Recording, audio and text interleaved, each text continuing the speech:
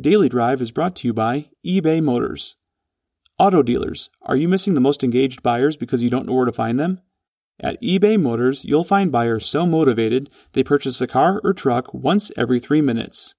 Just call 866-210-5362 and mention code AUTONEWS to get 50% off your first 2 months.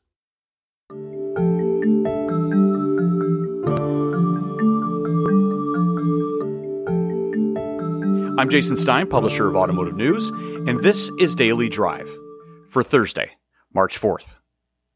As the auto industry knows, one break in the supply chain and the entire business model faces enormous obstacles in meeting full production.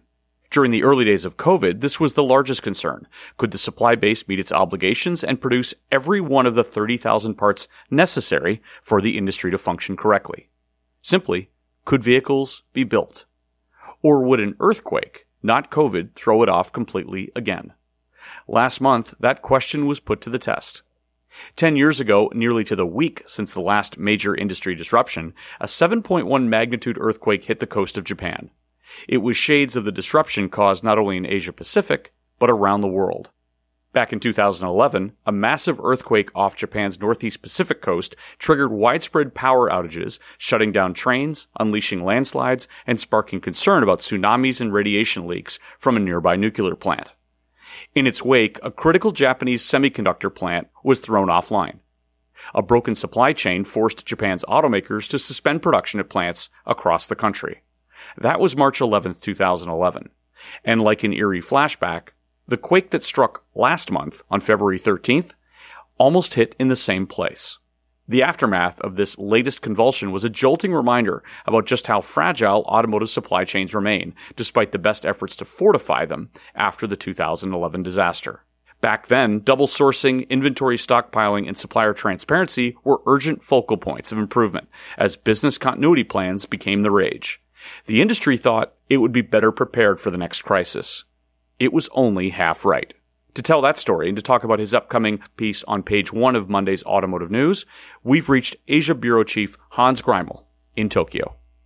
Hans Greimel, it's always good to talk to you. How are you today? Very good. Thanks for having me. It's a pleasure to talk with you. Let's start off. I want to discuss your page 1 story that will come out Monday. And it relates back to not only February 13th of this year, with an earthquake that hit Japan, but it also harkens back to a time that I think many will remember in the industry, which is March 11th, 2011. Paint us a picture of March 11th, 2011, and then take us forward about 10 years, almost to the day, in how the automotive supply chain was severely disrupted by what happened in Japan. It still looms large in the country's history. It was one of the worst natural disasters the country has ever faced. It began on around 3 o'clock on a Friday afternoon, and suddenly the whole country was shaking. I mean, it was even here in Tokyo, we thought that this was the big one, and it turned out not to be the big one, at least for us. And up north in the city of Sendai on the northeast coast on the Pacific coast of Japan, was near the epicenter. And before we knew it, the radios were saying that, going to be slamming into the country's shore. And the nation watched on live TV as these tsunamis came crashing through hundreds of miles of shoreline of the coast.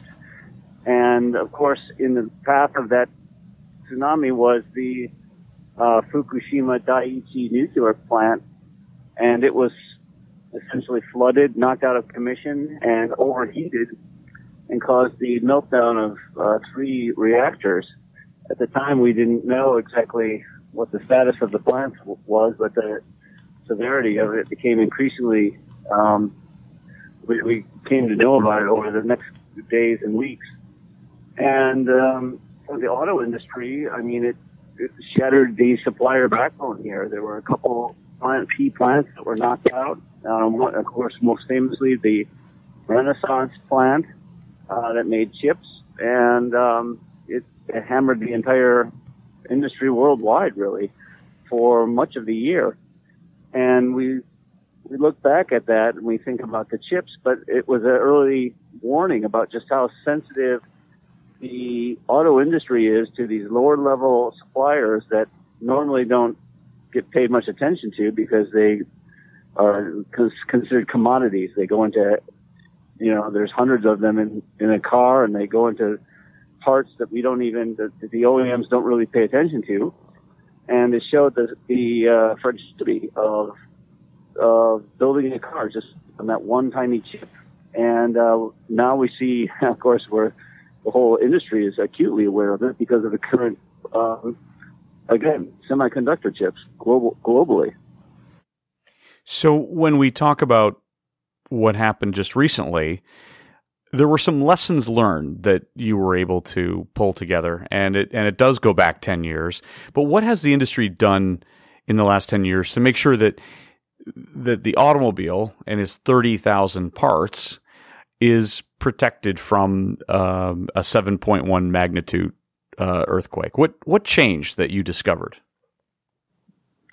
Well, the first thing that they wanted to do was basically shore up their facilities so that if another disaster like that happens, or it doesn't even have to be an earthquake, it could be just a fire or an explosion or any kind of a problem, structural problem, that they could harden their facilities to withstand it.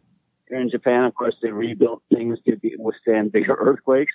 They moved some facilities even out of tsunami zones, this kind of thing, to prevent a disaster from happening.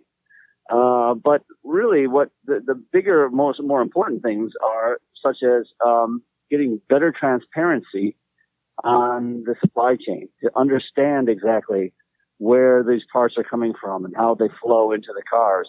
And the automakers here require their tier 1 and tier 2 suppliers to provide lists and databases of their suppliers going all the way down to, in Toyota's case, they say they can see visibility down to the tier 10 supplier level in some cases. So you can see how deep they're going. And that helps them track where they're being hit, and helps them prepare better because they can see what vehicles and what nameplates of production will be hit and what lines will be hit. So it may not be able to prevent the shortage, but it helps them react more quickly. You mentioned Renesas earlier as a company that went through its own share of struggles about 10 years ago. How did they handle the situation this time? Well, this time it wasn't as severe. They didn't have a major interruption. Their plant was knocked offline. They had to go back in to inspect everything. They were down for a couple of days, and it took them about a week to get back up to full capacity. But that's, a far cry from how it was back in 2011 when the clean room was like trashed, and it took them, weeks and months to get back up to full capacity. And that shaking was a big, very, very, very traumatic compared to the latest quake. I mean, this latest quake, despite how small it was in comparison to 2011, was still pretty big. It was a 7.1 magnitude, and it had a small tsunami, but it was measured only in centimeters, not in tens of meters. And instead of nearly 20,000 people dying, there were only hundreds of people injured. So it was much the magnitude of disaster was much less, but still, it caused Renesas to go down a little bit. But more importantly, there was another plant that was Hitachi Astemo plant making suspensions, and it was offline for about a week or so, and that caused, again, just like back in 2011, a bunch of automakers to suspend operation because they couldn't get the parts they needed, and that affected both Toyota and Nissan. We'll hear more from Automotive News Tokyo Bureau Chief Hans Greimel after this message. The most motivated car buyers aren't knocking on your door anymore. They're online, but you don't have to look far. You can find them at eBay Motors. Our platform features over 7 million engaged users. Our buyers are so engaged, they enter over 3 billion search impressions per month and buy a car or truck every 3 minutes. Today's car buyer has high expectations when they browse online. eBay Motors helps you meet those expectations. Use machine learning with our AI-driven vehicle pages, and you'll automatically optimize your buyer's experience. It's as easy as listing your inventory and watching as the most engaged buyers find you. If you've ever uploaded your automotive inventory to a website, you have more than enough skills to get your cars listed on eBay Motors. It will feel like you're setting up an entirely new car dealership within minutes. Once you list your available inventory, you'll have additional support from the platform, including a single destination page for your entire brand. Want to generate more sales automatically? eBay Motors lets you choose between auction, classified, and fixed price listing options so the site does the heavy lifting. It even integrates with your existing dealer or vehicle management system. All you have to do is list your inventory, sit back, relax, watch a movie, and then check back in to see the sales you've made. How do you start? It's as simple as creating an account. Call 866-210-5362 and mention the code AUTONEWS to get 50% off your first 2 months. Find out why selling cars has never been this easy. That number again, 866-210-5362. Hans, when we look at what the industry has learned and maybe how it's applying some of its lessons here over the last 10 years, there's certainly a theme that shines brightly, especially this year, in that the smallest part can knock an entire industry offline. Semiconductors have been such an enormous focus, and we've had some folks on the program talk about that. Give us the semiconductor update, if you will, perhaps even related or unrelated to the quake, and what you see changing over the course of the next year.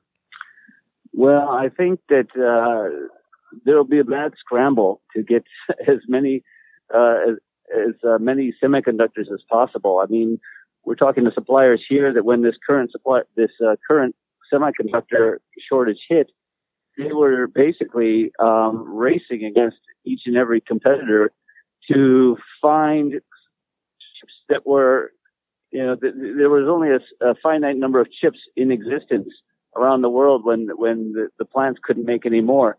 So they were basically arbitraging and racing against each other to intercept ship transports of these ships that were being sent around the world. If something was in transport, they were thinking, well, how can we divert that shipment to a plant where we need them most? They might have been going, let's say, to a plant in South America, but they need it more urgently in a bigger market like North America, so they try to arrange for these shipments to be diverted like that. That's one strategy. Toyota, famously at their most recent earnings conference in February, said that they had succeeded in avoiding any impact so far from the chip shortage because they had stocked up on 1 month to 4 month supply of chips. And that's something that's like complete anathema to Toyota and a lot of the Japanese way of manufacturing with this just-in-time ethos that they have here. You never want to stock up on a month's worth of supplies of a certain part because that's just wasted space and wasted money on storage.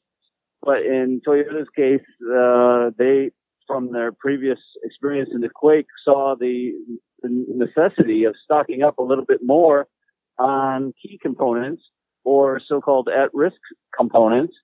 And in this case, they picked the right one, and they got at least so far through this chip crisis with minimal impact.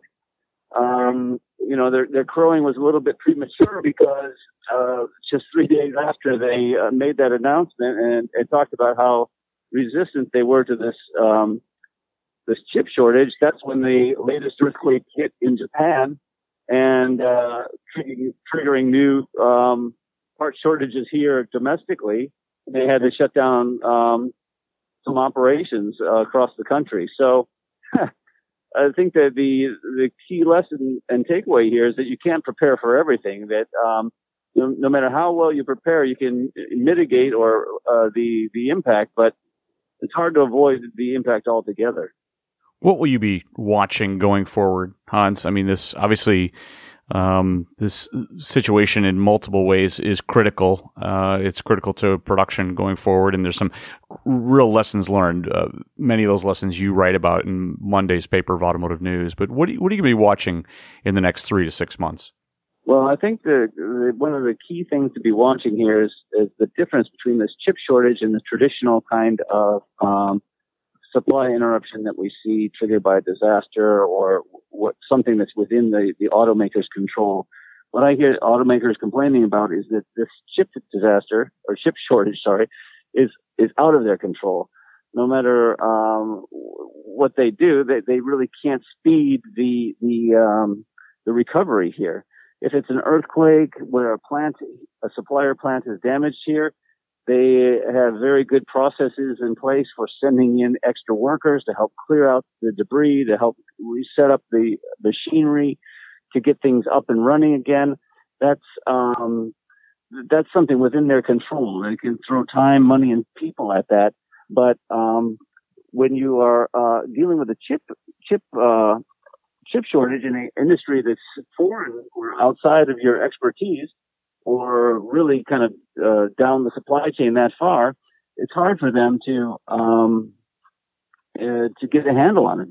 They just feel helpless. And so I think what you should be watching for in the future is how they coordinate better with chip makers, how they maybe stock up on chips, how they maybe work out better deals to work more closely with chip makers in the future, to maybe even as an industry, they pull together and try to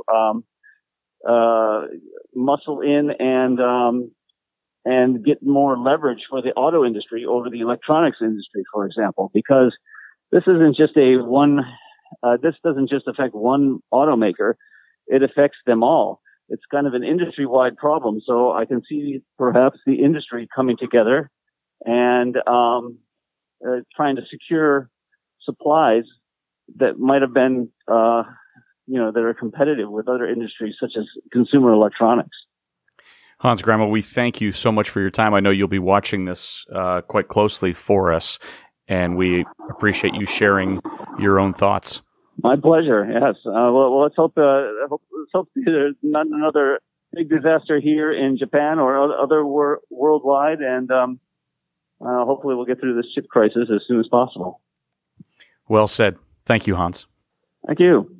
We reached Hans Greimel in Tokyo, and that's Daily Drive for Thursday, March 4th. For breaking news, go to autonews.com, and for a library of more than 250 interviews, go to autonews.com/dailydrive. We'll be back Friday.